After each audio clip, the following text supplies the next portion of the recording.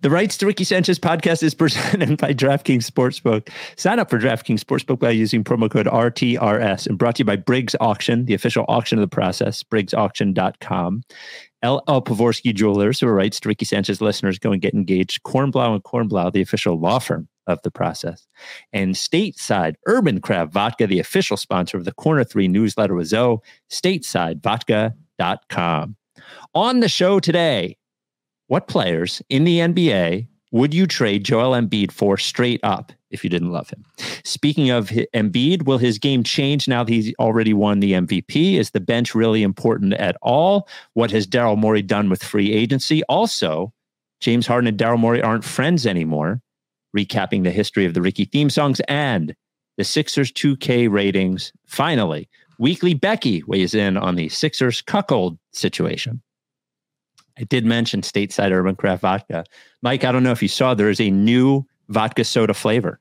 Watermelon.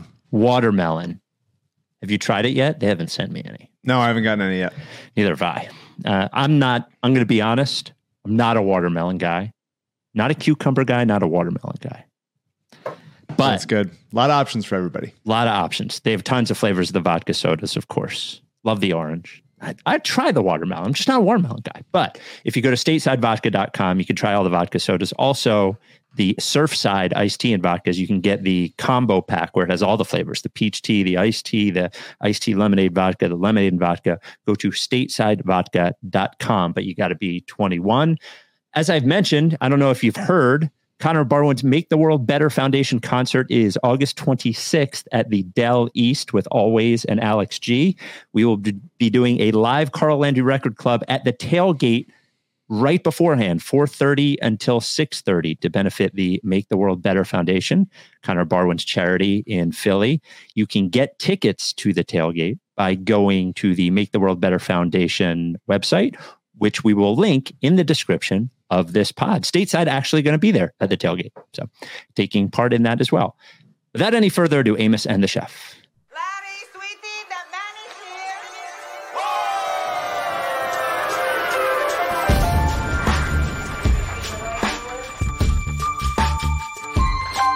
Say the name.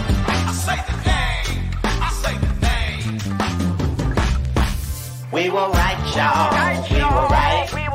Even when it went wrong, we were right. We was right, y'all. We were right. So say the name.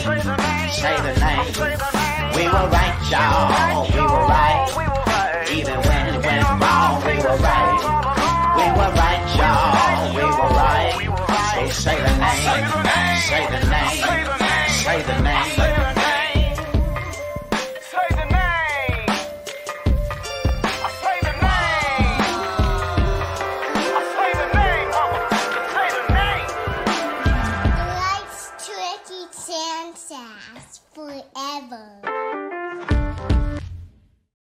Welcome to the Rights to Ricky Sanchez podcast. I'm Spike Eskin, along with a guy who will do who knows what if you get him to 5 margaritas. That is one, Mike Levitt. Here we are. Yep. We're in August. We're watching the Phils. We're having a nice day. We're on day 100 of the strike. Who would have thought? It sounded like you were going to more. I just didn't want to. Let's see. Do I have more? Yeah. My basketball team is 4-2. Okay. I play like this. I Sure. don't play like that. Oh, come on. I'm pretty intense. Mike playing basketball. I'm in my prime. Honestly, Sign me. There you go. Yep. Anything We else? get to the pod. You know that. Anything? Okay. If you think of anything. I'll think of, I'll just sort of shout new things out as they come. This comes from Michael Scotto.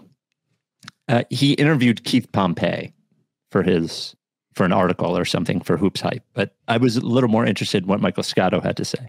Some with the Sixers were a little bit surprised James Harden opted into the final year of his player option. To my understanding, the best Sixers would have considered was something along the lines of a 2-year deal, which would have included a team option. And that sort of short-term commitment wasn't going to appeal to James Harden. Harden knew the team he wanted to go to, the Clippers, and the only way to get his money was to opt in because of the restrictions with the salary cap. There's still been dialogue between the two teams. As for Harden and Daryl Morey, it's been a while since they've spoken, and their relationship is done.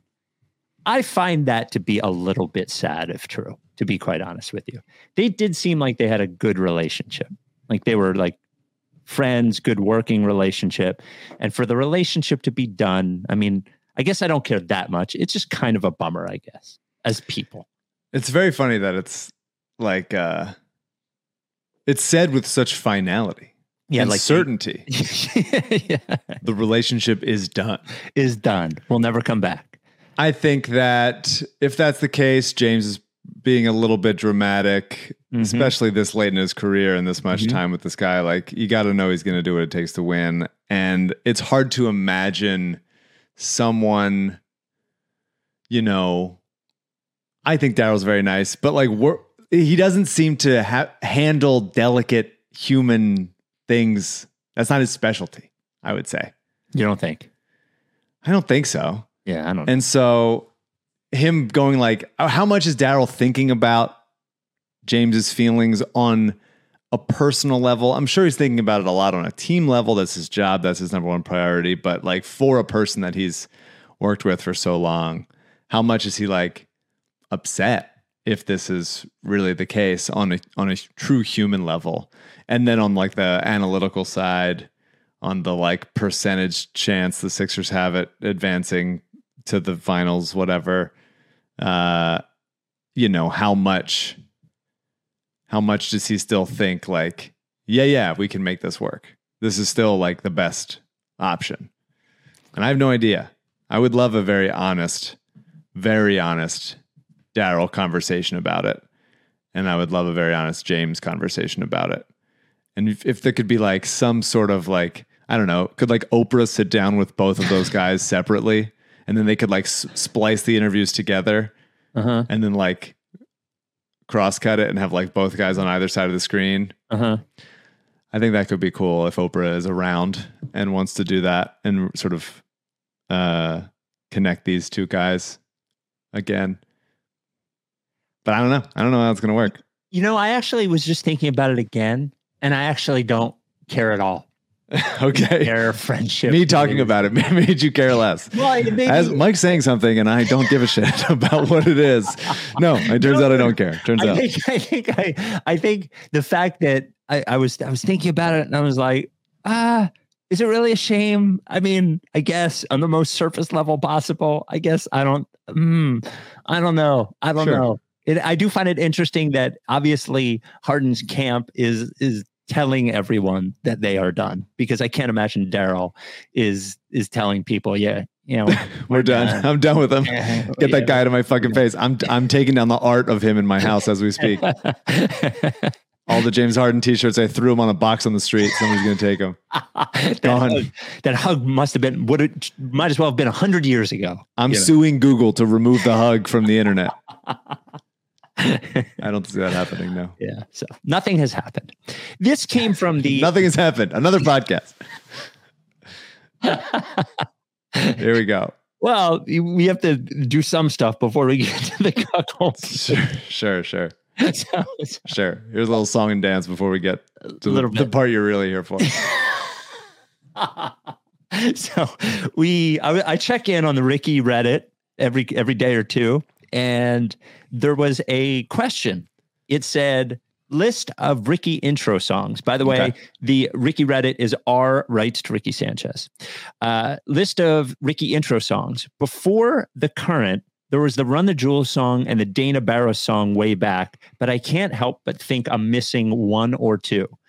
So I went through, and I'll go through what I have, and you tell me if I'm missing anything at all.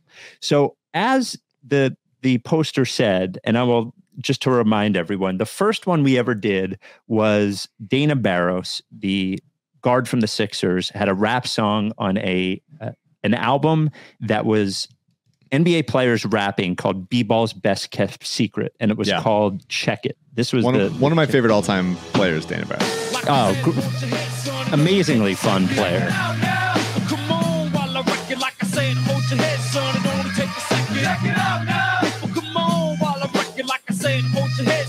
Good tune.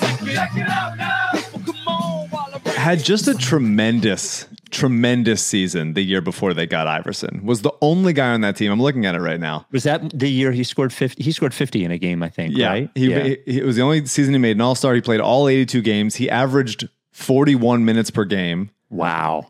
He averaged 20.6 points, 7.5 assists, 1.8 steals, on splits of 49% from the field, over 46% from three, just one tick under 90% from the line. Wow. He was just awesome. And the rest of his career, he didn't average more than 13 points a game in any season. He was averaging over 20 in this one. And it was just like such a cool season. And then Iverson got drafted and he immediately did all of that stuff, but better. Although Iverson wasn't as good of a shooter from outside as Dana was. Did you say Dana, he shot 46% from three? 46% from three on 5.2 attempts per game. Was that the short? Was that the short 3-point line year? I don't know. It might have been. 94, I think the short 3-point line year was 96, 97. Would that have been? I don't remember it. I don't remember which year it was. But yeah, I mean, for his career, he shot over 40% from three, 41.1% from three. So a lot of seasons over it. He was just awesome. He was just awesome. So for 3 seasons, beginning in 94, 95, so 94, 95, 95, 96, 96, 97, the 3-point line was down to 22 feet. But he was consistently over 40 every other year, pretty much. That's amazing. Guy's the man. So then our friend Amos Lee, who never shot over 40% in the NBA. Not that we know of. I'm pretty sure. Amos recorded a song for us, and it didn't last very long, I don't think, because I'll explain in a second. But this was the first one Amos did.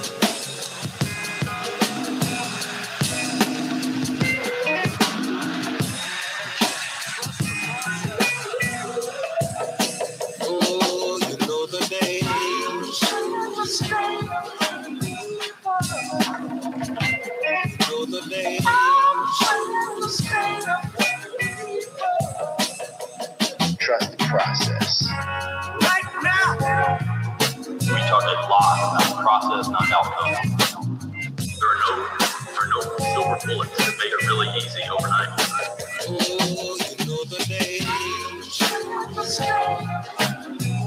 Gotta trust the process, which I've been doing. Right now, Just keep walking on my game. Trust the process. now you really have to face yourself in the mirror every day. So what happened with this one? What's here? The reality. Trust the process. Is that Amos and his musical director, Jaron Olewski, produced it and sent it to me. And after we'd been using it for a little while, he told me, he's like, oh, it has a sample in it. I was like, oh, no. And I was like, what's the sample from? He's like, Curtis Mayfield. And I went and I listened. And it wasn't just like a tiny little sample. He basically took, like it was a reinterpolation of the song and made me nervous that somebody would be litigious and sue us. So we got rid of it. So that was that one. Has anyone ever tried to sue us? I've never gotten like a cease and desist letter or anything. No. That's a shock. In some way that we have in 10 years of this, I would have taken the over on that. Certainly. With the number of people that you've wished death upon.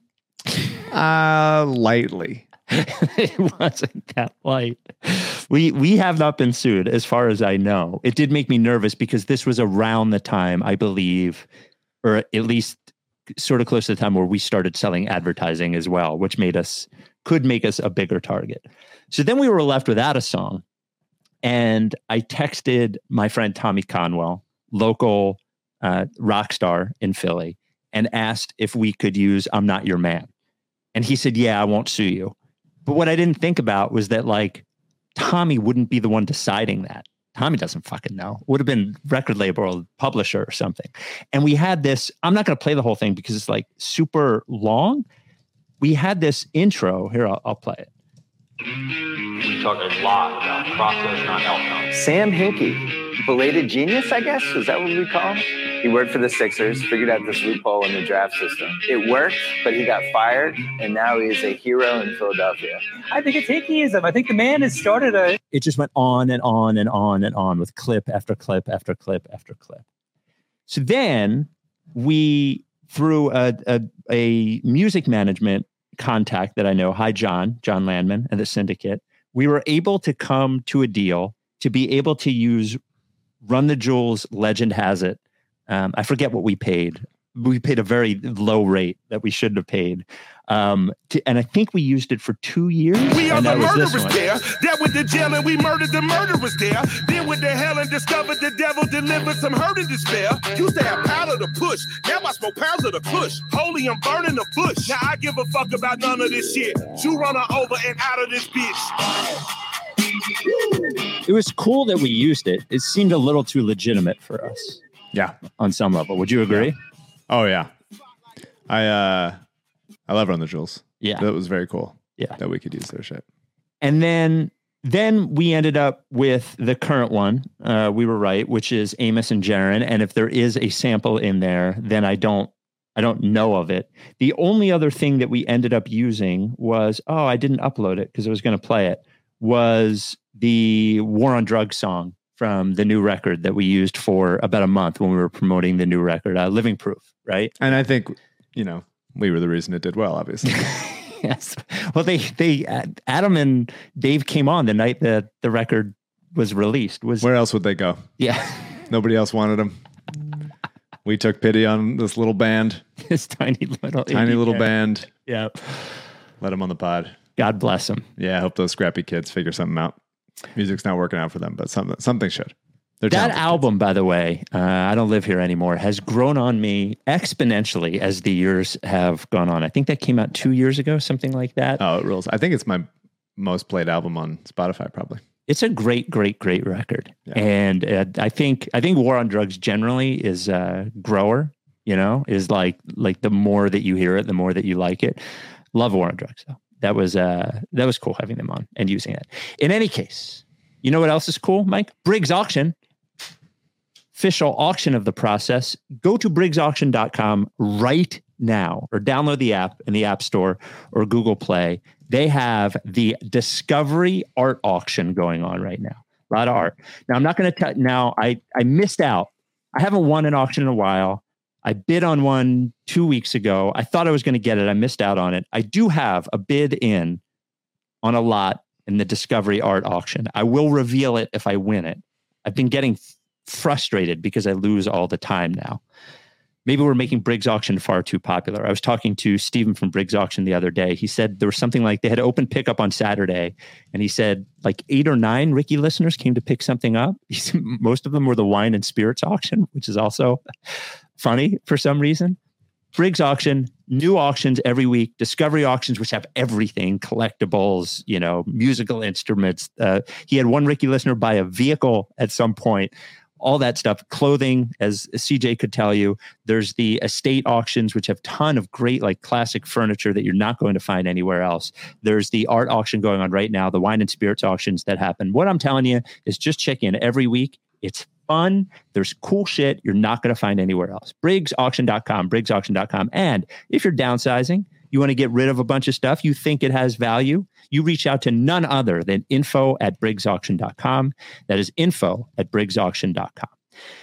Now, just to close the book on the music portion of it, we got an email. It says, number 1, salutations. Number 2, I recently took over responsibilities of representing the musical rock group, The Lefts of Ricky Sanchez. In doing I see how they got the joke. In doing my introductory research about the band in order to better represent them, I happened across your mixed media corporation of a similar name. It appears as if your corporation's content and the lyrical content of the musical group that I represent share a similar source material. To my dismay and confusion, the group insists on specifically and exclusively producing songs that are inspired by this aforementioned shared source material. They have begun writing songs and recording with some newfound urgency as they, quote, have a significant amount of free time with the current ability to look at a roster. Perhaps this means something to you. While I'm still trying to understand and come to terms with the creative direction of the rock group, I am doing what I can to support their efforts. This is the reason that I'm contacting your media corporation.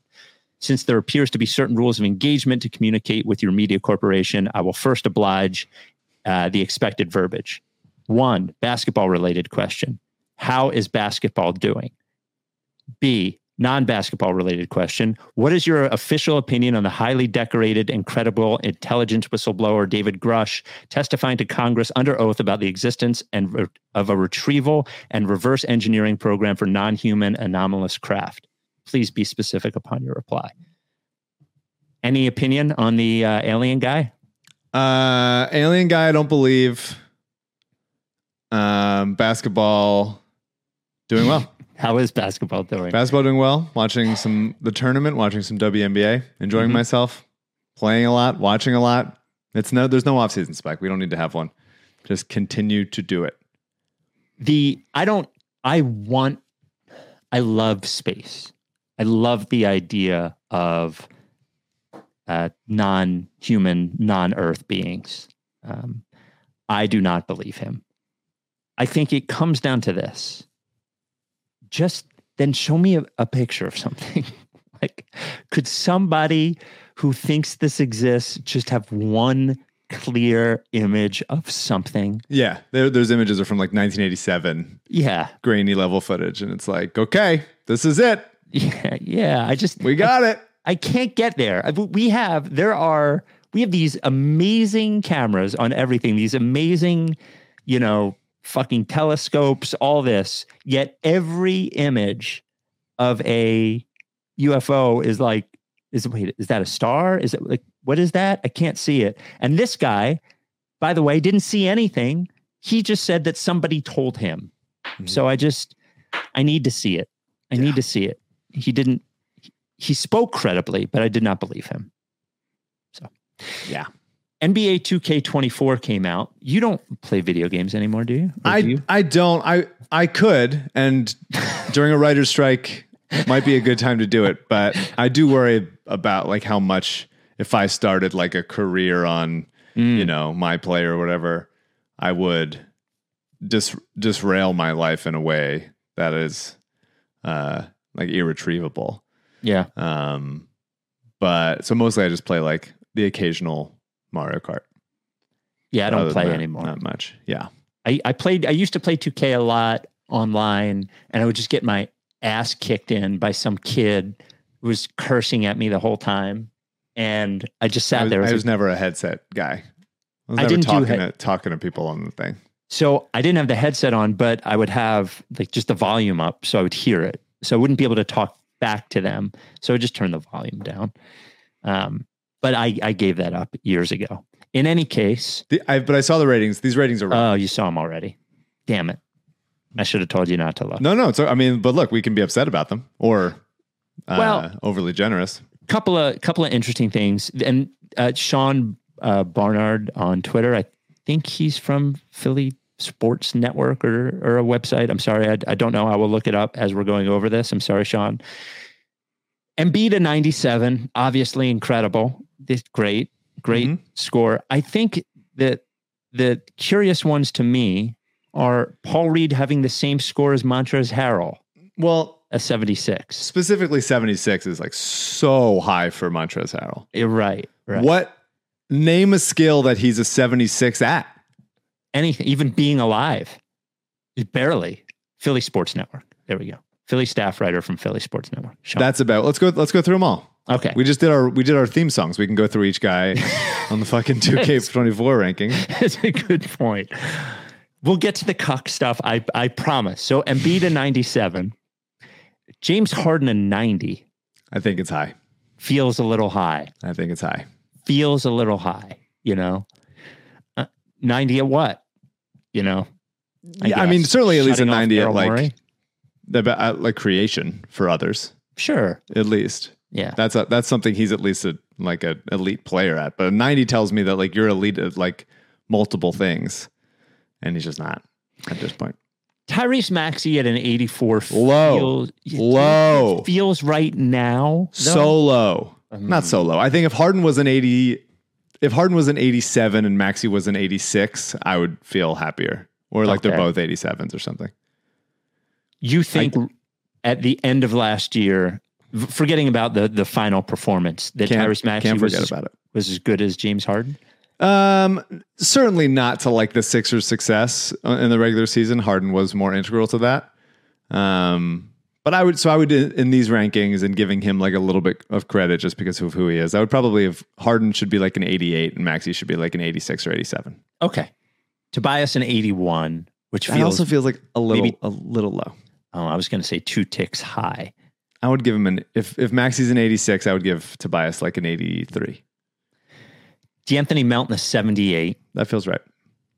Until you see that Mo Bamba is a 77. I love it. I think that is projecting forward of him being a 77 for me, playing for me personally. Okay. All right. But it obviously is high. Yes. 77 for, I don't know. To me, it's like, don't you think D'Anthony Melton's as good as Tobias Harris? On this team, yes. But I would say in general, not core skills or whatever. Yeah. Okay. Yeah, Mo Bamba should be a little bit low. I don't love ratings systems. I'm not saying guys should go down to like 12, but like rating systems that like start at there you go, boom, single up the middle. I don't like rating systems that just like start at like 70, or like here's the begin where the first 70 numbers are gone. Like that's why like a dunk contest, the lowest you can give someone is a 6. And it's like, well, why? What about 1, 2, 3, 4, and 5? Like, what do we do? It just feels like an arbitrary, everything's arbitrary, obviously. But if we're going to use a number set, use the full number set. Just don't say like between them or something. I don't know. I bet they just don't want to piss off players. For sure. Yeah. Of course. Yeah. Of course. So but Mo Bamba's high at 77. I would probably have given him like a 72 or 73. Yeah. Pat Bev, Montrezl Harrell, B-Ball, all at 76. Okay, so B-Ball 76, I'm fine with. I think that's fair. And even Trez Pat should Bev be a 66. Right. 65, even under this system, like he should be incredibly low. He was out of the rotation. Like, what are we doing? 76 is crazy. And Pat Bev, I think, should be like more of like a 73, 72. PJ Tucker, 75. And that's wrong. That's too low. That's too low. 100. He's an NBA starter for like a top 3 seed. Did you see? I saw, and he played well in the playoffs. Like you got to give. I mean, I know he's not great at a lot of things, but like neither's Harden. I would give PJ like a 79, 78, 79, 75. Under Trez is like one of the most repulsive things I've seen. I've seen a lot of bad stuff on the internet, and I think PJ Tucker under Trez. He's not worse than Mo Bamba. That's ridiculous. That's ridiculous. Change the ratings.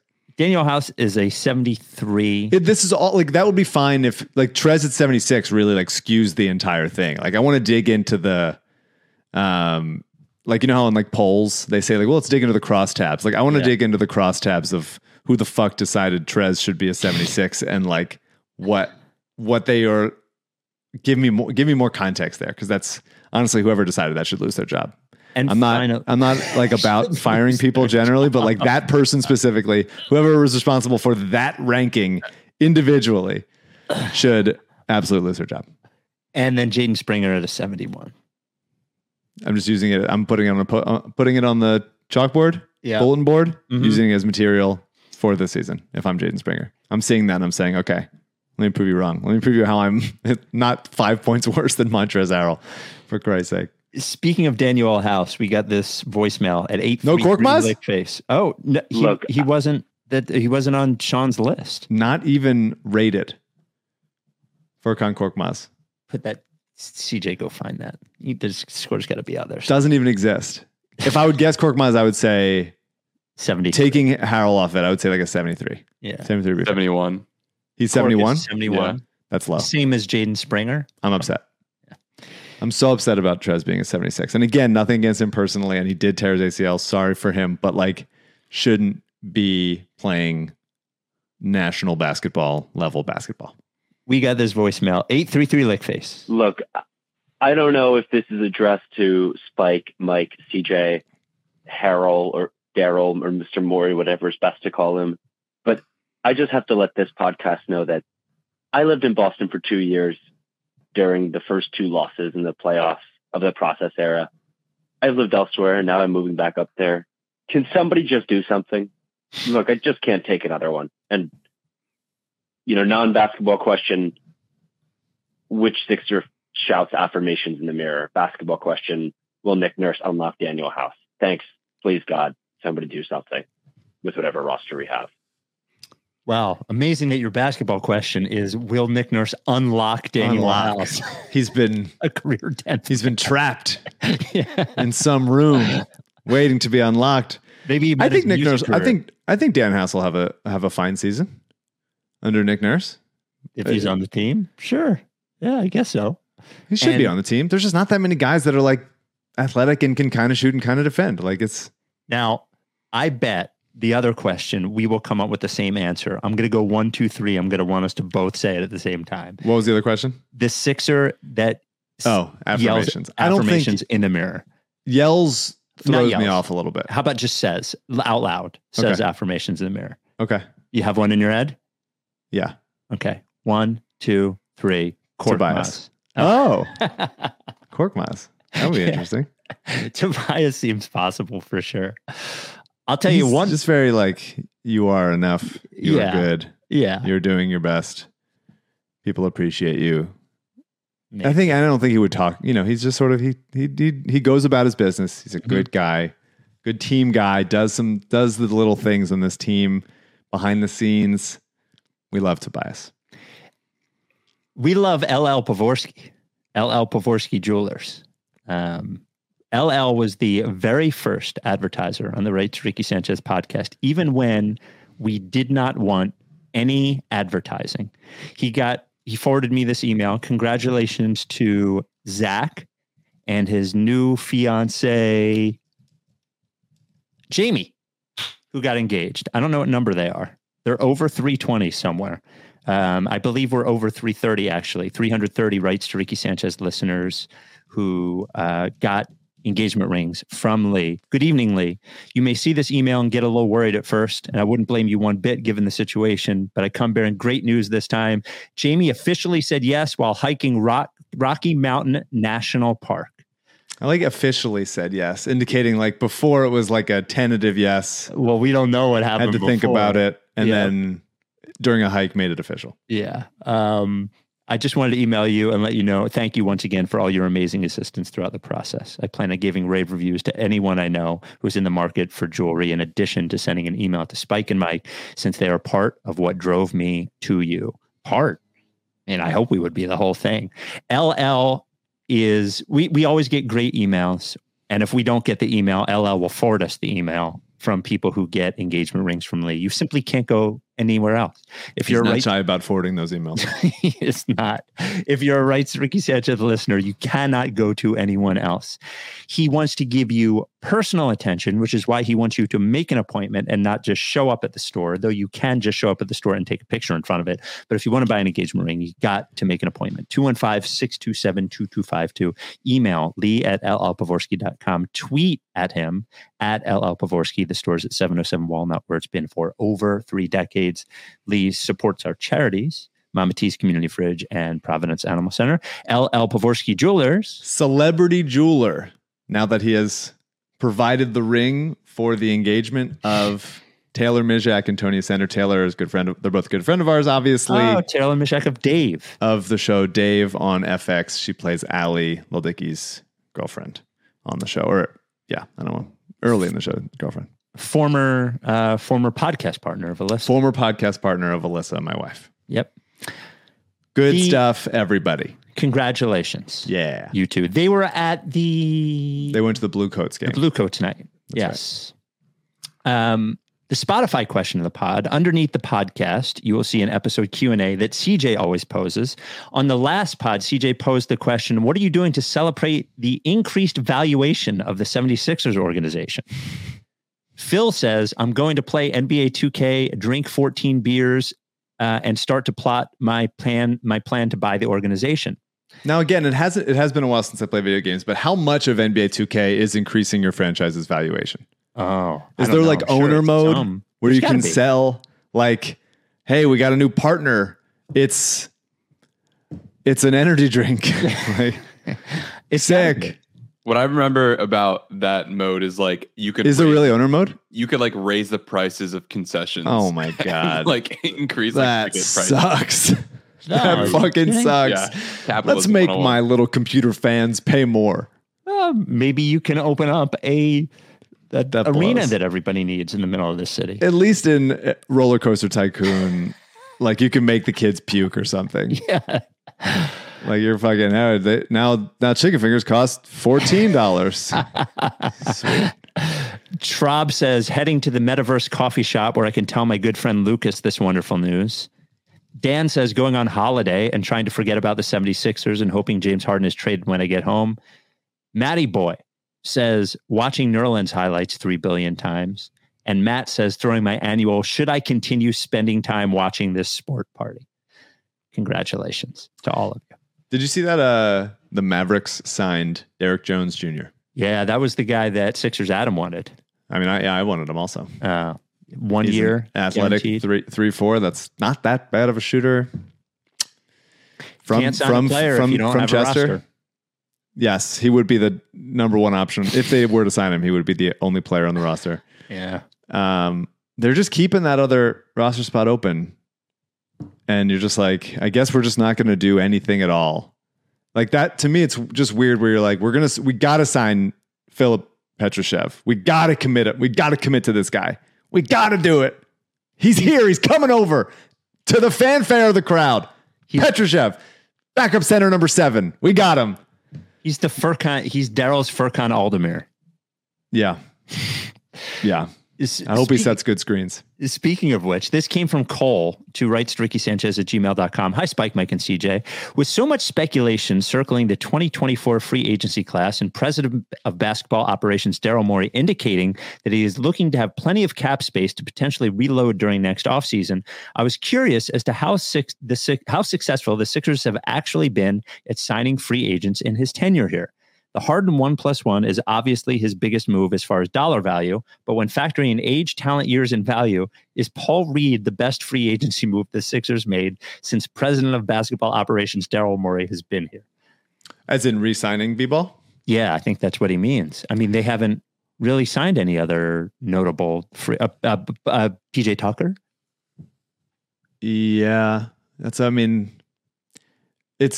it was pretty good that he was here for the playoffs, but I don't think anyone would look at that contract and go like, oh, great deal. Yeah. Thank God we gave him 3 years. Thank God we gave him 3 years to play into his 80s. Speaking of 80s, Hubie Brown staying at ESPN. He's going to be 90 when the season starts. Good for him. I tweeted about it.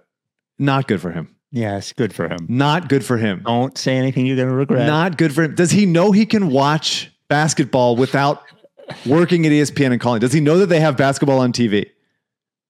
Does he know that he can do it? Does he want to hang out with his family?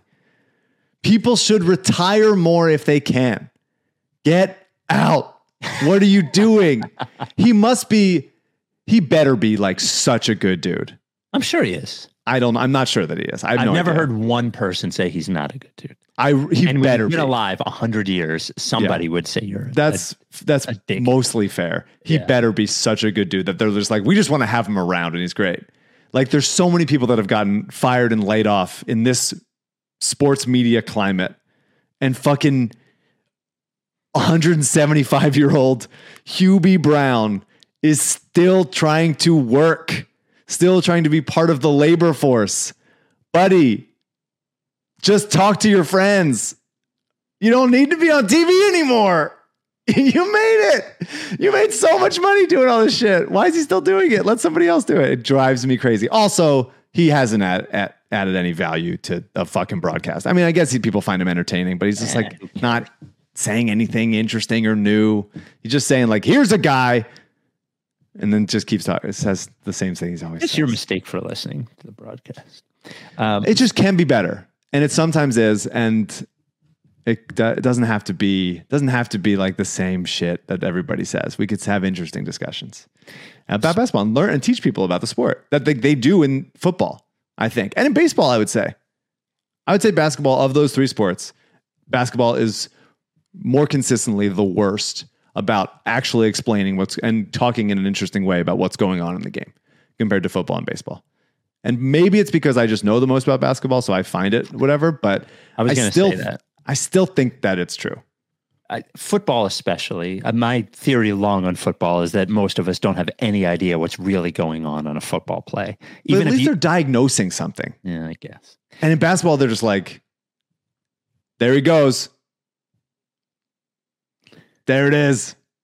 I don't want to learn. What a shot. I'd rather just have somebody humming a nice little tune, to be quite honest with you. Speaking of Hubie Brown, we did get this voicemail, which I think is important. 833 Lickface. Hey, Spike, Mike, and CJ. This is Kyle from New York. I was just curious what you all think happens after you die. Thank you. Oh, what happens when you die? You call games for ESPN. Yeah, you continue to do it. You continue doing it. You're ghost. I really have no idea. I don't even have a good guess. I used to get pretty freaked out about this as a kid. Yeah. About dying. Not less about, just more like the idea that where do I go? Like where does my like consciousness go? Yep. I feel like in the same way that I have a hard time, I can't meditate. I can't like calm myself down to actually meditate. Yeah. In that I probably should, and it's probably good for you. I feel like even if your consciousness goes away after death, mine will not, because I'm holding on so tightly. So whatever, I don't know what happens, but I'm going to be aware of myself and my memories and who I am and all the fucking mistakes the Sixers have made in my lifetime after I die. I feel like I could talk about this forever because I have never been a religious person, I would say, until the last 3 or 4 years. And not only not religious, like staunchly don't believe in anything. And that has gone away. But the one thing that I haven't really reckoned with or thought about at all is what happens after you die. There's something about the fact that like energy is just transferred, is not created or destroyed, and that like the energy's got to go somewhere. I guess I have a hard time thinking about like heaven and hell and actually being conscious after you die. But I don't know. Like at the very worst, it's like before you were born. There's nothing. So to me, that's like the worst case scenario. That's not even that bad. Who knows? To me, dying seems worse than being dead. Like the process of dying. Sure. Yeah. Sucks, I'm sure. Yeah. Speaking of immortality, Michael Lorenzen's about to go for a no-hitter in the night. Really? I'm saying it, CJ. You want me to say it? I'm saying it. Before that, I was going to say, did you guys see Talk to Me, the movie? I haven't seen it yet. Don't say anything. I haven't seen it yet. I don't know anything about it. Very, very good movie related to the conversation before. So, Well, Talk to Me is the new A24 horror movie. Yeah. Right? Yeah. Oh, that's Yeah, what Mike I'm doesn't thinking about like it. horror. I will not be scared. I'm scared enough. Yeah. The and the non-basketball question from Cole. I think too little has been made of the fact that you two are confirmed relatives. Right. My first thought upon hearing that information was that Mike didn't invite his own cousin to his wedding. Mike. There's a lot of cousins I didn't invite to the weddings. Unfortunately, we could talk to my mom about that for sure. Well, and you've held on to the information for a while, right? Ooh. Yeah, well, I've been meaning to say it, and I really wanted to like make sure it had its day. Yeah. It was, I actually do think it was underplayed. I think I was so stunned by it, you know? That's fair. Yeah. This comes from Raphael. Hi, writes Ricky Sanchez at gmail.com. Hi, Spike, Mike, CJ, and Daryl. Raphael from Venezuela here. While doing everything I can to avoid looking at the roster, almost couldn't avoid it when I read Daryl's reply to Mike on Twitter, but it was the 1920 roster, which seems cruel and unusual punishment on Daryl's side. Mm-hmm. I stumbled upon the personal life section of Amos's Wikipedia page, and the Ricky and even Tony T feature prominently. I just thought you should know. The clip from Amos's Wikipedia says, where is it? He makes appearances on Rights to Ricky Sanchez, including recording the theme song, and occasionally appears as the character of Tony to Tony. On the basketball front, if you could trade Joel, now why don't we take the emotion part out of it, because we don't want to trade Joel for anyone. But let's just take for basketball alone. On the basketball front, if you could trade Joel 1-for-1 for any player in the league, assuming no cap issues, who would be on that list? So Jokic, you have to say yes. Just one for one. One for one. In starting a franchise. Yes. Over. Yes. Kind of thing. Yes. Nats down to their last out, by the way. Uh-oh. History about to be made on this podcast. People are watching this podcast waiting to hear. History on this podcast? Yeah, because we're announcing it. Okay. During the game. There's probably like 6 or 7 players I would trade him for. You know what? Not an automatic for me. Because I think Joel's game will probably age better than Giannis's. Because of the jump shot. Take Giannis. Well, that's not a bad point. But the next 3 years. Probably for the next 3 years, the level of intensity that Giannis plays with and his like unmatched length and athleticism, I would probably say yeah. Luka, fuck that guy. I say no. Be close, but it's not a definite. I mean, I don't think you can take emotion out of it. And I just, the emotion that I feel for Joel and the fact that I want it to happen for us and Joel together to validate the decade that we've been doing this. I'm going to give tie goes to Joel for sure. Tatum. No, I can't. I couldn't bring myself to do that. Durant, nah, that guy's hurt all the time. Steph? I think probably, yeah, you'd say Steph. Yeah. Yeah. Shea Gilgeous-Alexander? Oh. If you're saying, okay, so Steph is pretty old. Maybe I wouldn't say Steph just because of his age. Yeah. And I would say Shea because of how much I love him. I think this is, you can't take emotion out of it. So I would say yes, SGA. Yes. LeBron? No. And that's Lillard. I mean, that's pretty much it, you know? I mean, Booker. Somebody might, I mean, you'd probably say Wembanyama, probably. The Spurs wouldn't do it. You could say someone might say Anthony Edwards. I probably would. I think he's going to be very good and is very good. But I don't. Joel just won MVP and is still in his prime. There's probably like 6 or 7. Oh, baby. He fucking did it, man. No hitter. In his second start, and Johan Rojas gets to catch it. That rules. That kicks ass. Michael Lorenzen, trade deadline acquisition. On the podcast. You heard it here first. You heard it here first. You absolutely heard it here first. It's so fun. Last one since Cole's. In Cole's last game as a Phil. Who just retired. Rules. This is just retired. This is some sort of... That's beautiful. And it's fun when their family's there and they're just like flipping out. That kicks ass. Congratulations. To Unbelievable. us for announcing this no-hitter the first time. I'm going to take that as a good omen for the Sixers. Well, I'm taking it and I'm using it. No, we have to. We have to take the omens that we have. We've had so many bad omens. Yeah, we need a good one. Doesn't feel like it's an omen for the Sixers. It feels like it to me. I'm wearing a Sixers hat. We're doing a Sixers podcast. I'm watching the Phillies broadcast on my phone. The rights to Ricky Sanchez is, and I saw CJ pumping his fist in the black in the what are we calling this? What is the CJ zone? Is CJ in his green room? Can't see him in the green room. Okay, room. Yeah. So that's where Dan House's potential is locked up in CJ's green room. The Rights to Ricky Sanchez podcast is brought to you by Kornblau and Kornblau, the official law firm of The Process. Look, I'm going to explain something to you. You hear and see a lot of advertisements from personal injury lawyers. You see billboards, you hear advertisements. I'm going to be straight with you. They're all bullshit. Most of those law firms don't even exist in this area. In fact, when you call, they are transferring you. Like really what they're doing is they're referral services to other law firms. So you're not even getting the person that you see, the person that you hear. That's the difference with Kornblau and Kornblau, the official law firm of The Process. You've seen Adam Kornblau at Live Ricky's. You've seen him there. You've seen him make his own t-shirts at those events, have corn dog specials. And he And it's Kornblau and Kornblau, which is the other Kornblau at this point is his mom. His parents started the law firm 4 decades ago.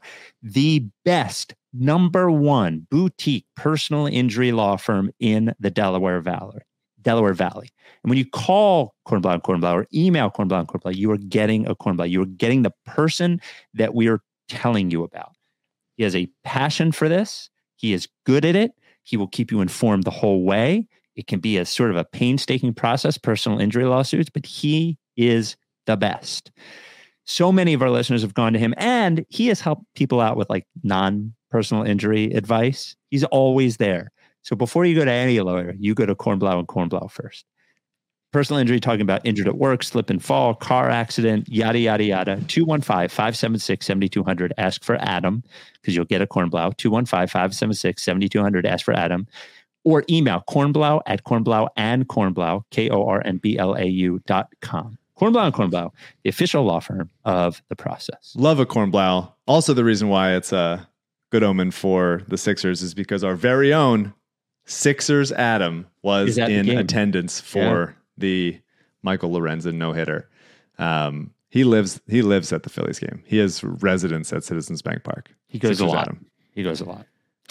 833 Lickface is the voicemail number. Off-season psychosis edition. Let's fucking go. I'm calling because I'm still not satisfied with your responses to the cuckolding / group sex inquiries. And specifically, I think you are not sufficiently integrating that question with our larger goal as a podcast community to will these little fuckers into a championship. Okay, so in the modern ethical non-monogamy world, when you arrange a cuckolding situation, it's not like you just select a dude and then seconds later he comes over and starts boinking your wife.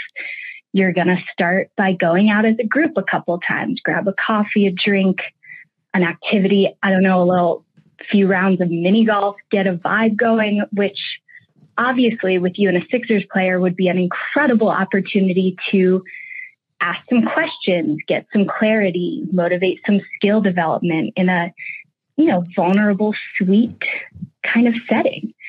I just need you to think more thoroughly, more strategically about the potential of Sixers-based cuckolding / group sex with your wives and decide on who you think within this context you could get the most out of, or maybe just get the most information from. So a couple things. Yeah. Becky, who is our most loyal caller, I would say so, really holds our feet to the fire. Uh-huh. And we're not doing enough for the team. Demands us to be better. Yeah. Borderline doesn't even like us. It just expects more all the time. I find it interesting that I should use a cuckold situation that is relatively forced upon me by my wife as a way to think, how can I help the Sixers be better? Yeah. I think that's an interesting approach that I think I might get to eventually, but it's hard to think about how that would take a few weeks, I think, of me warming up to the idea before I get to maybe I can use this opportunity to make Daniel House a more, high basketball IQ player. Can I have an opposing viewpoint on this? Go for it. I appreciate Becky. Becky, I love you. Becky has, and I'm just saying, Becky has occasionally said she's a Spike guy. Becky, what am I going to do?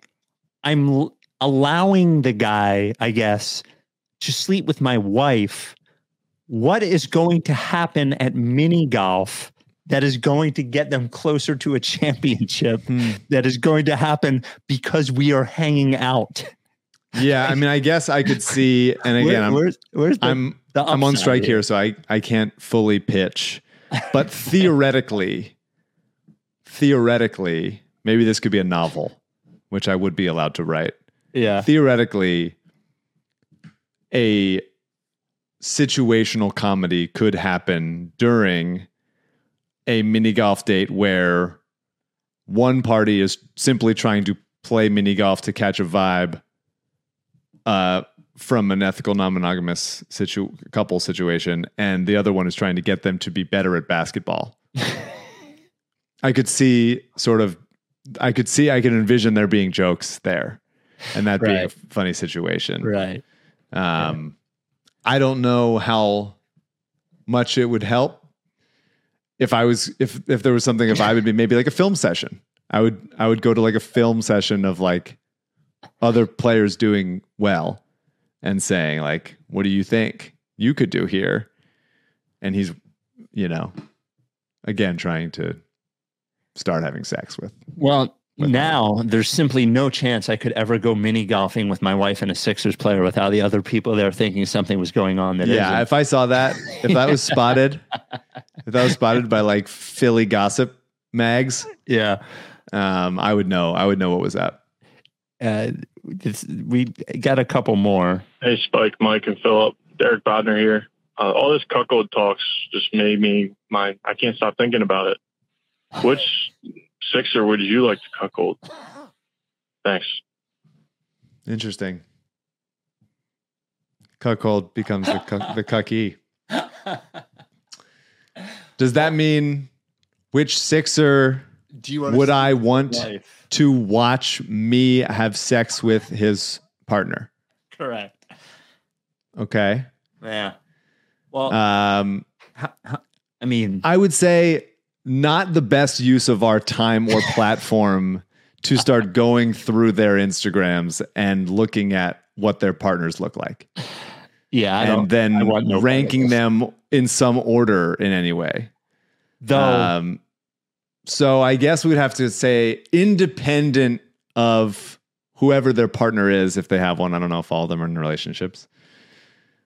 Who would I want to watch me have sex? I would like some tips from Harden, who I bet just has so much sex and is like, I wouldn't mind having him put an eye on it and tell me what I could be doing better. I don't know that he has so much sex. He does, actually. You think it's because Dan House, or would you say you're saying it with an authority? I am saying, how could you? I know you hear things sometimes, and you go like, "Someone in the front office is telling me this, but I can't say that on the podcast." How would you, in this situation, hear that James Harden has a lot of sex? I will tell you off the pod. No, you can't. I don't want to hear it. I won't listen to it off the pod. You tell me here. If you could tell me now, you can tell me in front of all these people. All I can tell you is that I have been told reliably that James Harden has a lot of sex. There's no world where that would come out. Can I tell you? Believe it or not, I am in a specific situation where somebody would have told me that. I believe it. I don't believe it for a second. That's fine. That's fine. Because it could be like, oh, nope. James Harden had sex like at this club or at the park. And someone saw him and then covered it up. That would be one time of sex. No. You would have to know, like, hey, I'm James Harden's building manager, and we have a camera set up.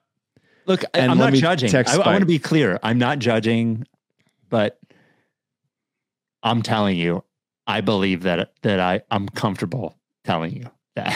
Has a lot of sex. Yeah. There's nothing wrong with that. God bless him. Who's saying there's anything wrong with that? Yeah.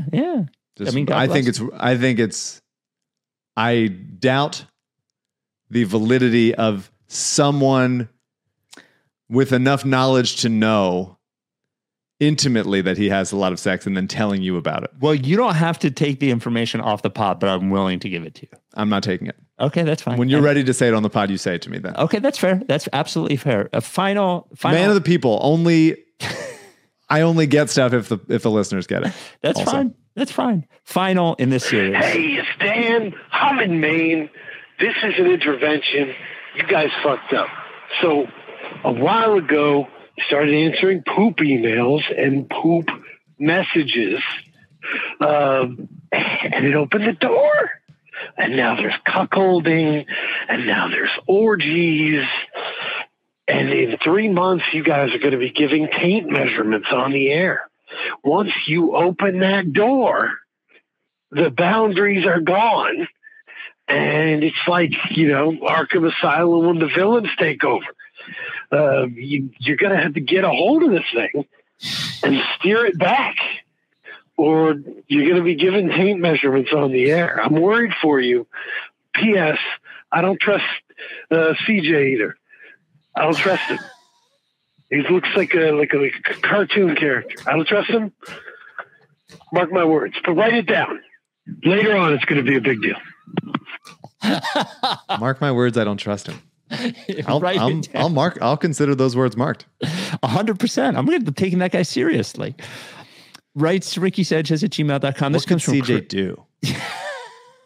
What could CJ do that we would go like, yeah, we were right to not trust him? Live Ricky's going to bring out that giant ruler and measure everyone's team. If we don't have a roster by then, This comes from Chris, writes to RickySanchez@gmail.com. Hi, Spike and Mike. I have a non-basketball question for Spike and a basketball one for Mike. Spike, as a known Springsteen hater, how do you deal with the fact that one of your favorite bands, The War on Drugs, is often compared to Bruce and cites him as an inspiration? Adam even went as far as naming his son Bruce. I don't think I'm a Springsteen hater. No, me. You. Okay. Me. I am. Okay. The basketball question is you. I got the non-basketball one. So I think AU and I did a pod on this once, or AU Mutlu and I. Coincidentally, I love tons of bands that are directly influenced by Springsteen. Yeah, you said this on the podcast before. Yeah, Gaslight Anthem, love the Killers, love I could do a whole list of those. I don't dislike the aesthetic, but I think Bruce. I don't like Bruce. So I like a bunch of people that were influenced by Bill Simmons, and I don't like Bill Simmons. There you go. You can do that. He's clearly influential. I do not doubt his greatness. I do. Bruce. I mean, yeah. I'm Mike, not necessarily a Bruce guy, but don't dislike either. There's a lot. I think if you have to, something you just have to be raised Great. by. You just have to be raised up to it, and I wasn't.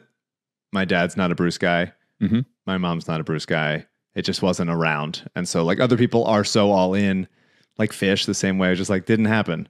And so to get in now, it's just like, I've already like, I'm not part of it. And so I don't want to like opt in or something. I don't know. Who knows?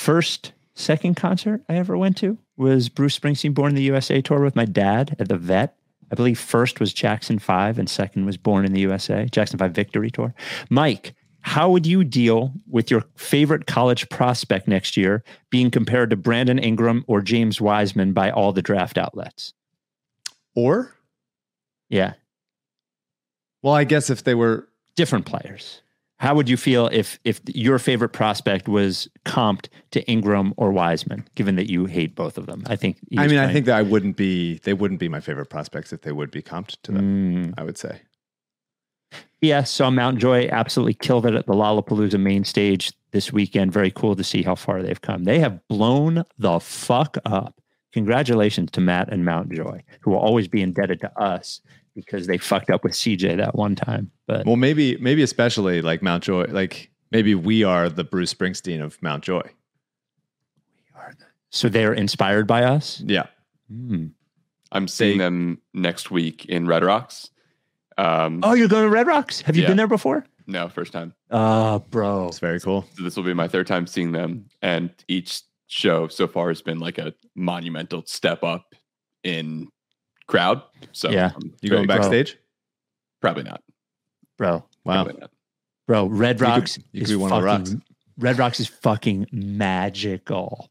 And that's a great place to see them. That place is magical. I would also say about James Wiseman, like, he's not the kind of player I dislike generally if he knew who he was. Like, if there was a guy... He's a great athlete, honestly. He's a great athlete. If he was just like a smarter defensive player and didn't try to do so much in the offensive end, like, I like a big athletic pick and roll big. But the awareness to know who he was would make him a different player. So just the idea of taking him top 2 and then saying like over like obviously better players.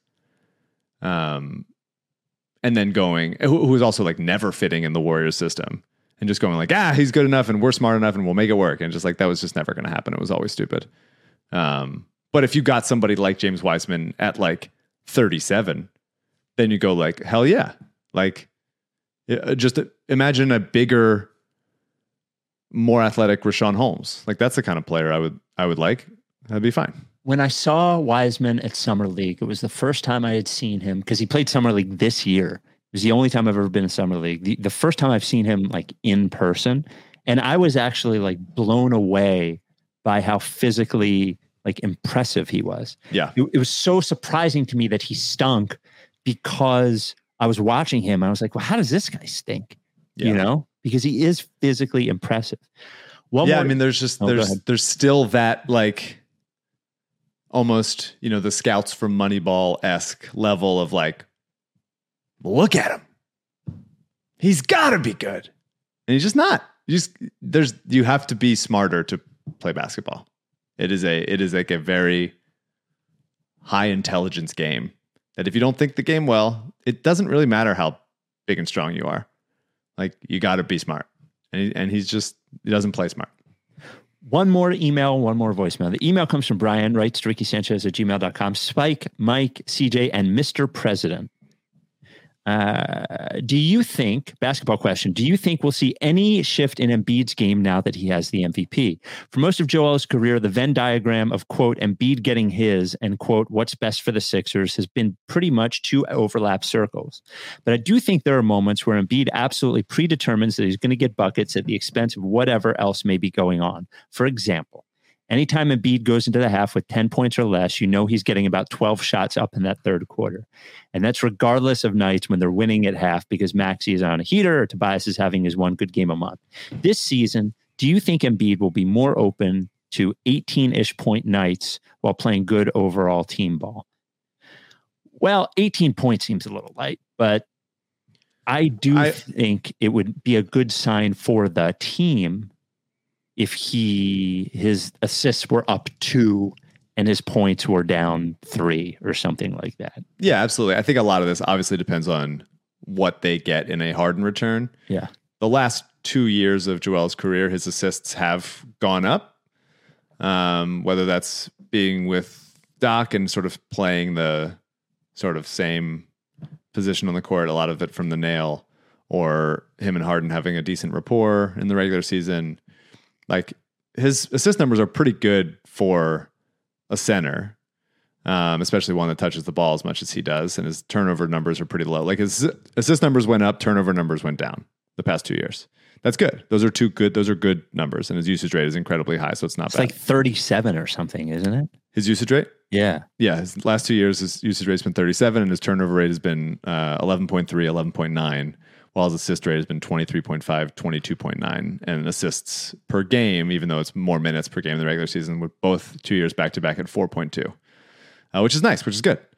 But would like to see that get up past 5 and the numbers, the shooting numbers to be lower. The biggest thing, regardless of what happened with Harden, that I want to see, and I think the Sixers also want to see with Embiid under Nurse, is to shoot more than 3 threes per game.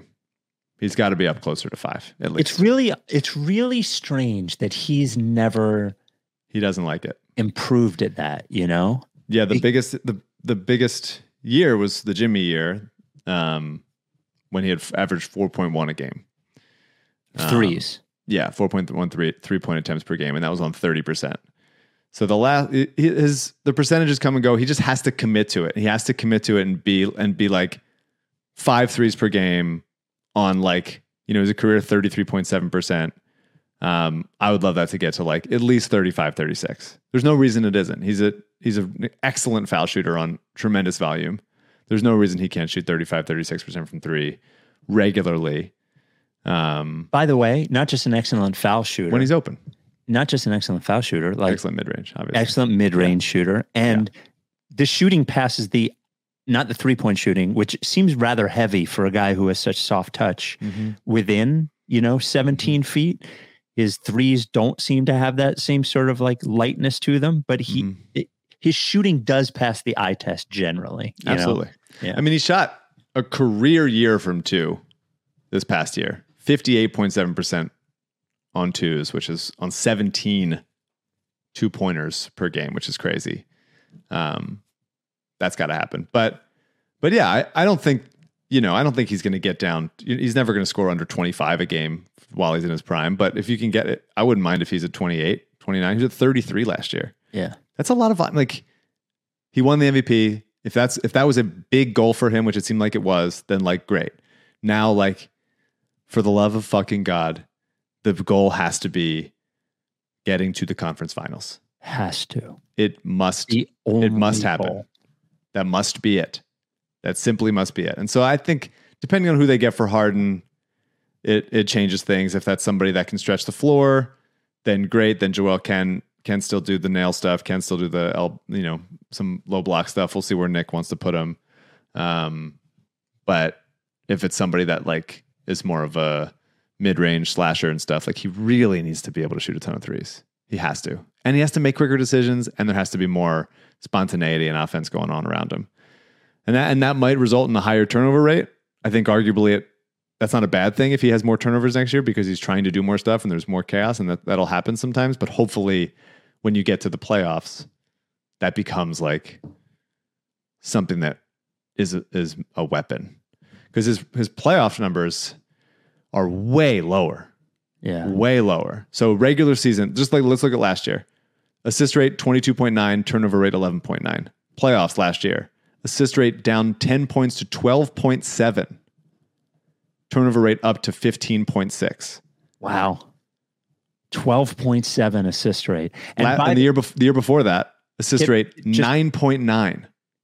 A crazy thing about the assist rate too is you weren't here, but the Nets series, like, was really just him deferring the entire time, you know, for that series to happen and his assist rate to basically be cut in half. Now, there were a lot of like hockey assist type plays in that, but still, that's wild. Spike, Joel has been to the playoffs 6 seasons. Mm-hmm. In all 6 of those playoffs, Joel has had more turnovers than assists in each playoffs. Wow. Career 148 assists in the playoffs, 193 turnovers, and shooting 28% from 3. That's just not good enough. Like that, those are the numbers. Those are the numbers of like, can you get more action going on around him, and can he take advantage of it? Open guys. Can he be mindful of not getting trapped? And, you know, Marcus Smart, so many images in my head of Marcus Smart coming on the weak side and Joel just not expecting it. And can you become a consistent 3-point shooter so that you're not having to, like, they're not going to double you from, 24 feet away. In fact, like, they're probably happy to let you take it. And you just got to let them, you got to make them pay for. Let it fly, buddy. It's pretty bad. Those are pretty bad numbers. So those are things I would really, really need to see him improve on. Final topic of the pod. 833 Lickface. Hi guys, called a bunch of times, occasional DMer on Twitter. I had a question regarding what Mike was saying about not wanting to call people who aren't his coach. I completely agree with that, but let me just paint a hypothetical scenario for you here. Let's say you were at some sort of fancy event, Mike, and you're wearing a suit, and you met Doc Rivers, who was also wearing a suit, and for one reason or the other, you two had to speak to each other, and you said, "Hi, Doc. Nice to meet you." And let's just say in the scenario, Doc sort of smiles, and he thinks he's being like really gregarious and really like giving and trying to just be a nice guy and meet you in the middle. And he's like, "Oh, call me coach." Would you call him coach? Or would you stick to your guns and say, "You're not my coach, Glenn, potentially, Doc"? What would Mike do in this scenario? That's what I'm very curious about. Basketball question. Who cares? Yeah. I can't even imagine thinking of one. Thank you. Bye. Well, sort of as we talked about, I'm mostly trying to diffuse situations. Yeah. You don't like conflict. I don't like conflict with people I don't know. Right. I would say if it's somebody that I know and trust and I'm willing to have a hard conversation with, I would. But random strangers, I'm not. And even though Doc's not, I would say random. Right. I would probably be like, if I was 2 or 3 margaritas deep. Maybe I say, is it real? Should it? Are you sure? You want me, a person that you've never coached, to coach me? I might say that. Like, really? You think? Well, so instead of calling me, you call yourself coach, call me supervising producer. That's my title at work. So I would like you to call me supervising producer, Spike. Supervising producer. It's very bizarre. Yeah. I think it's weird. And what would happen if he actually said that? I would take it to be so antagonistic. I would go like, oh, okay. And then I probably wouldn't talk to him again the rest of the night. But you wouldn't just call him coach? No. Even if he asked you to in person? I would not. If he was like antagonistic, I might not push back. I just wouldn't refer to him in any way. In the same way that like various girlfriends' parents, I've avoided calling them anything. Right. Because I'm not, do I call them their first name? Mr. or name. Yeah, I'm not doing that either. It's sort of just like, I'm not going to use anything. I'll say pronouns and I'll say like him. Right. Or, this is for ex-girlfriend's parents or whatever. Or go like, I'll just sort of walk into their eye line so I don't have to say like, hey, Lois, like whatever. Valerie, my wife, for our first few dates, I noticed she did not address me as anything. She did not say my name. And when I called her on that, she embarrassingly noted that I met her at work. She felt ridiculous calling me Spike, but did not feel like she could just call me Brett, which is my real name, because we were not introduced as that and nobody called me that. So I told her she could call me Brett at that point, and I ordered her to call me Brett, but she did not say anything to me. She was avoiding me like you avoided parents' names. Yeah. I wouldn't call you Spike if we were dating. As your distant cousin, I can call you Spike. And finally, Mike, I just wanted you to. Hey, give me 3 margaritas, I'ma put it in my puss. Give me 4 margaritas, I'ma put it in my tush. Give me 5 margaritas, I'ma get some fun. Give me 5 margaritas, I'ma put it in your puss. Give me 1 margarita. Pretty good. Pretty good. We will talk to you next time. This podcast really has everything. It's a little bit of everything except for basketball. We'll talk to you next time. Good omen. Michael Lorenzen, no hitter. We're taking it.